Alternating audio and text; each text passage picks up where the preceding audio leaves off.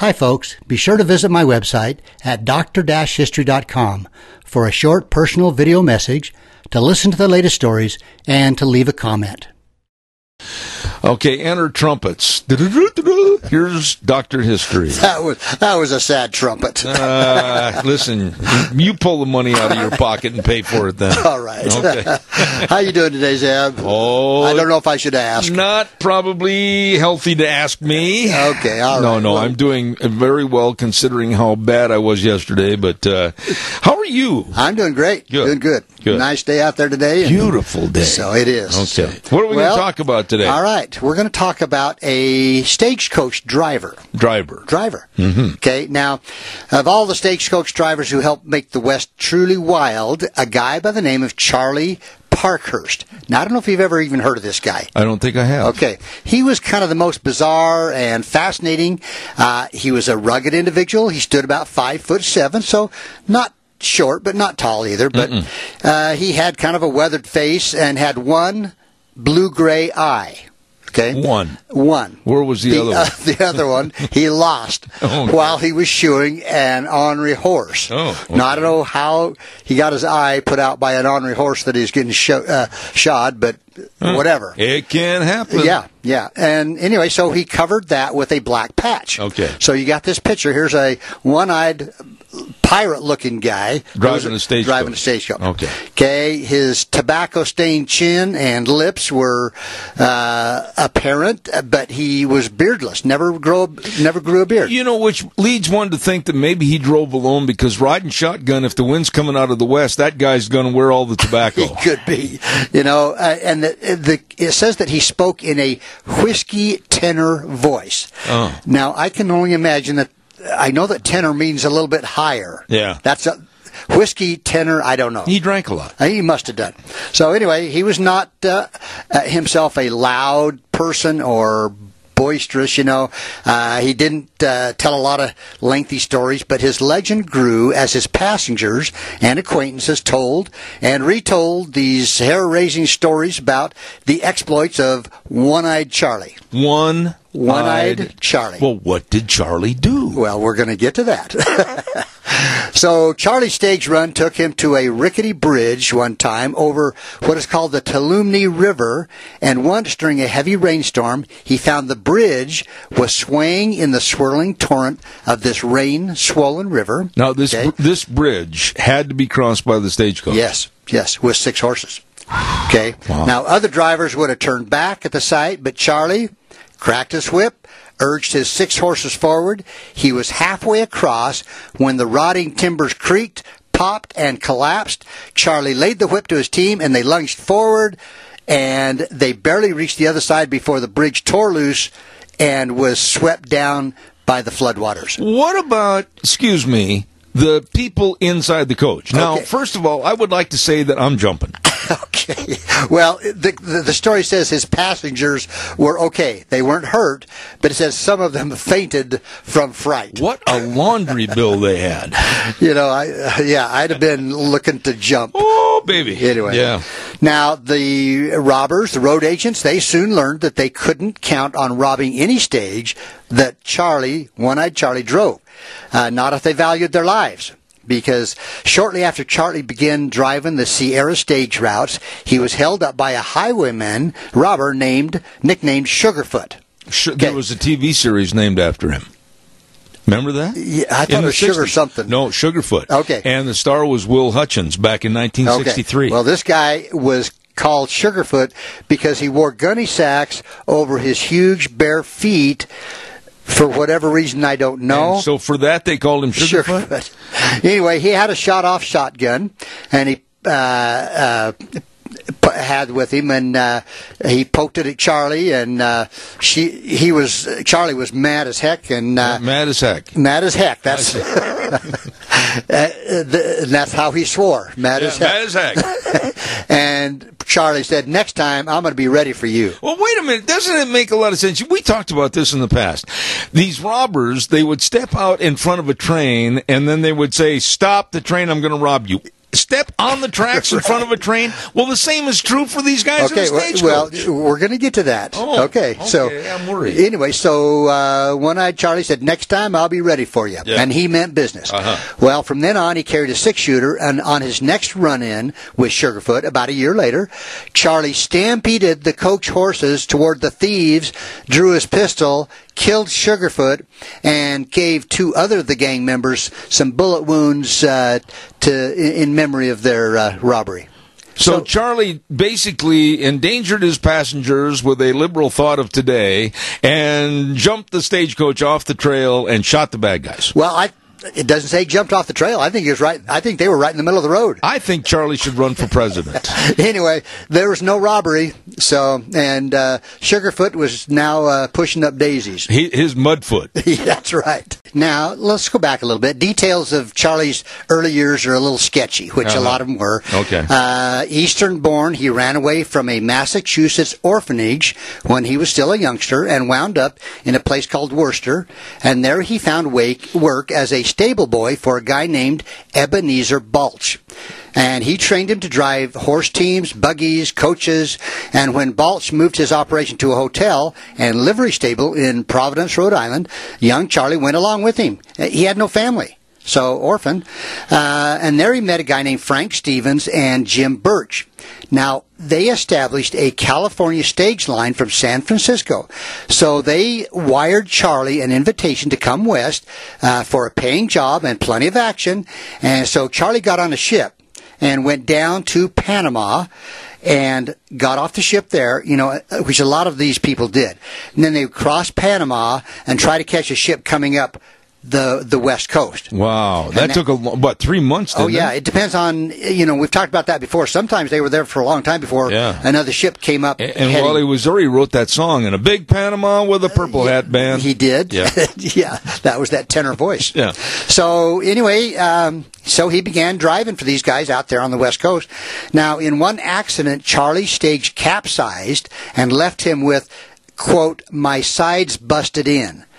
Now, must have broke his ribs. That's what I'm going to guess. Yeah. And, you've had busted ribs, so have I. And so many times. It's painful. It hurts. So, even so, Charlie took great pride in the fact that not one passenger on that trip or on any of his runs was ever injured. Nobody. Really? So he drugged that stage upside down, but nobody got hurt. Charlie was known to gamble a little, chew a little tobacco, and take a drink in a saloon with his buddies. Yeah. But he was very critical of drivers who would drink on duty. Did not appreciate that, and in fact said the smash-ups were generally due to whiskey or bad driving. I see. Now, also, and you're going to appreciate this, he referred to his horses as his beauties, and he loved his horses obsessively. And you and I both know cowboys, you get a good horse, and, it's just... Take care of them. Oh, yeah. And nobody dared mistreat a horse in his presence because Charlie was known to more than hold his own in a fight.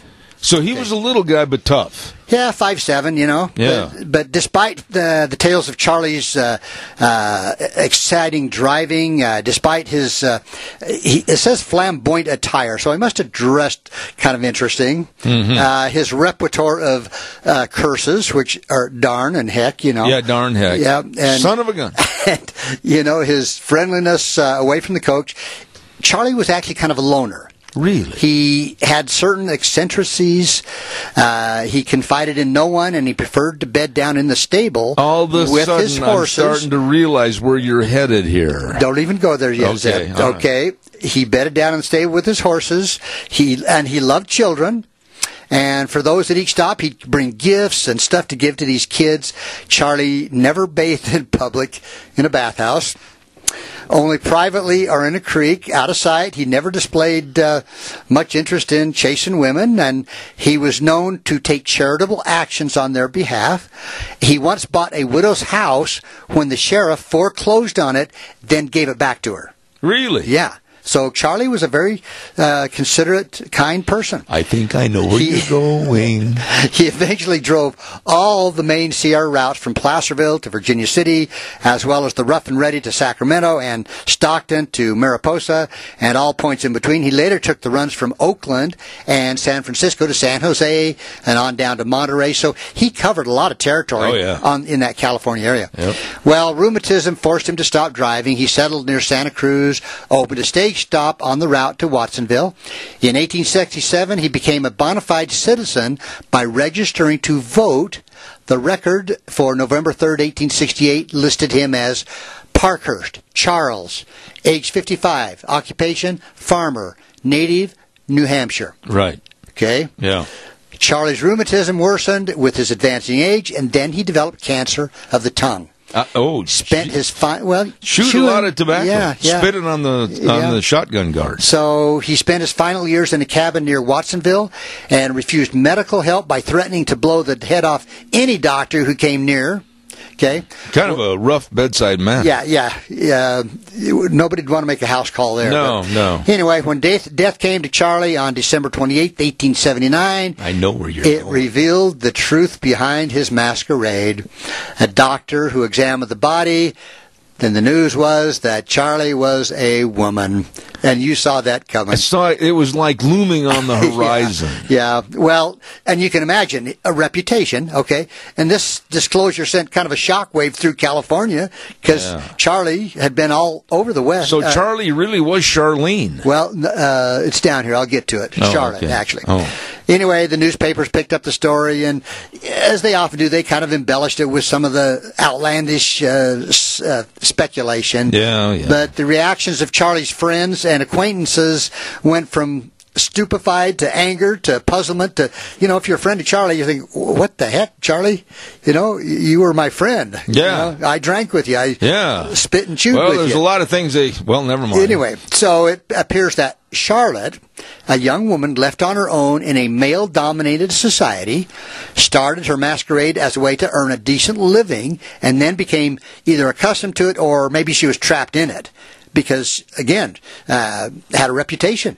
So one would think that perhaps one would find out prior to this. I don't know. And I've got another story we're going to get to because we've got time. All right. Anyway, Charlie's legacy was a mystery and remains so to this day. Charlie's fellow lodge members so greatly respected, quote, him, that they insisted burial take place in the Oddfellows Cemetery in Watsonville. Oddfellows, that's a good way to put it. That is, isn't it? Anyway, fresh flowers were often left on the gravesite by those who revere the memory of the West's most unusual history maker, and get this, Zeb, the first registered woman voter in the United States. Charlotte, pardon me. So this is a historical day today. Oh, it is. We're celebrating Charlotte, Charlie, Charlene. Yeah. Okay. Now what are we going to talk about? Wait a minute. I tell you what. Oh, go ahead. I'll do that commercial later. Do we have time? Yeah, go ahead. We got exactly 8 minutes. Okay, I think we can get through this one. Okay, here we go. Now, this is Idaho history. Okay. All right? And a lot of it's related to mining. The Bunker Hill, the Vipont, a lot of legends, a lot of stories came out of here. But one of them was a guy named John Monahan. John Monahan. Okay. Why are you snickering? I'm not. You're not. I'm not. You are too. You're lying. You're snickering. All right, Joe. We're going to call him Joe. Came to Ruby City in Hawaii area, and the country was it was about 1863, and Joe was kind of a small person. Here we go. A little bit of a high-pitched voice. Oh, boy. And a strange little man, small. Why are you doing this on this program? Well, we've gone down this road and we just won't finish it, right? We're at the end of the trail. So, anyway, his mannerism and build were a little different, but his accomplishments were not. Little Joe, as he was known, was a good cowboy. He could handle a lariat, a rifle, and a gun with the best of them. He'd ridden the range with the toughest of the cowboys right here in Oregon and Idaho. And when he first came to Ruby City, he tried a bit of placer mining, soon gave it up and homesteaded some land in this area, raised crops, chickens, hogs, cattle. Yeah. Anyway, John or Joe, whatever. strictly a loner, kind of became an enigma to the community. Enigma. That's good. The rip-roaring town when the cowpokes and the miners got together in you the got saloons. through enigma, but you couldn't say cowpokes. Cowpokes. Anyway, so Little Joe was conspicuous because of his absence. I see. And when others were getting drunk and causing disturbance, Monahan was often in his cabin reading by lantern light. Gee, I wonder what's going to happen. Yeah. So Little Joe kind of shunned the social practices of the time, cared even less about his physical appearance, always wearing discarded clothes, wore several sizes too big for him, shoes that were kept in place by putting gunny sack rags in them because they were always too big for him. Because that's all he could find to buy or borrow. Anyway, so he's kind of an interesting sight to behold. Interesting. Yeah. So Little Joe was a hard worker. He took on any and all jobs that came along. He wrangled sheep during shearing time, drove herds from one little range to another, filled in spare time by cowboying, buckarooing, all that stuff. He was civic-minded, served in capacities. In 1898, the Directory, along with 21 other citizens, listed him as being a juror. And back then, I think you had to be a man to be a juror. So, anyway, I know we're getting low on time, so we're about done. Yeah, I can't wait to hear the end of this. Well, with all this activity, very little was known about this little man. Although friendly, able to swap a story with the best of them, he had no personal friends, kept to himself. No one knew about his family background. But the postmaster at Rockville, Idaho, recalled that Monahan periodically sent money to an address in New York City. Mm-hmm. Okay? New York City. So in winter 1903, a lot of the old-timers in the Owyhee area say that the snows came early, cold, the thermometer dropped to record lows, a lot of cattle perished, and the fields froze and stiff while standing, and we've talked about that before, but anyway, so it's December of that year, and Joe attempted to move his cattle to the Boise River for winter pasture. Mm-hmm. Well, he never made it. He got to a place called the Malloy Ranch, racked with fever, came down with pneumonia, and Mrs. Malloy cared for Joe the best she could, and in the first week of the new year, Joe died. Oh, boy. And I bet you there was an amazing discovery. Well, the Malloy boys took the cattle on to winter pasture in the Boise Valley. Now, being there's no funeral parlor in the area, Mrs. Malloy was helping prepare Little Joe for a funeral. Oh, yeah. And it was not Little Joe. Josephine. It was Johanna. Johanna. I see. Revealed that in reality, her name was Johanna Monahan. Her parents had died, and she'd been adopted and raised by Mrs. Catherine Walters from Buffalo, New York. So when she was 14, Johanna left home, went west, assumed the identity of a man, and while playing the role of Little Joe, she wrote regularly to her adopted mother, and so that obviously was where she was sending money back to New York City, and that's the story of Charlie Parkhurst and Little Joe. The Wrangler. But you know, I was thinking about this too. In the Civil War, there were several women that pretended to be men in the Civil War, and one, I can't remember her name, but they found out she was a woman, so they used her as a spy. Yeah. So she would dress as a woman and go in and get information and then come back out. So, you know, this happened a number of times throughout the West. You know, I want to say this as delicately as possible, but you know me. They must not have been attractive. You know, I don't have any pictures.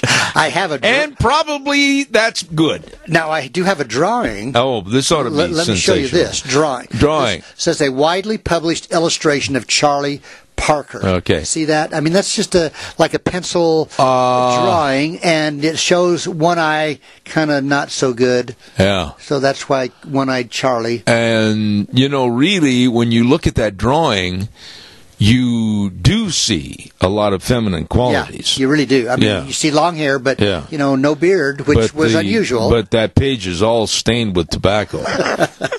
Not for me. Okay. Well, I'm sure glad you brought these stories up. Well, I knew I had to get through them one way or another someday. Oh, interesting. Charlie Parkhurst and Little Joe. Little Joe. Our bodies come in different shapes and sizes, so doesn't it make sense that our weight loss plans should too? That's the beauty of Noom. They build a personal plan that factors in dietary restrictions, medical issues, and other personal needs so your plan works for you. Noom doesn't restrict or shame when you want to treat yourself. Their flexible program focuses on progress instead of perfection. You don't have to give up carbs or anything. And with their daily lessons, you can learn something new about your food choices every day. After just a few days of using the app, I learned how to recognize cues for overeating and how to choose the right foods to feel full. Stay focused on what's important to you with Noom's psychology and biology-based approach. Sign up for your trial today at Noom.com. That's Noom.com. And check out Noom's first ever cookbook, The Noom Kitchen, for 100 healthy and delicious recipes to promote better living. Available to buy now wherever books are sold.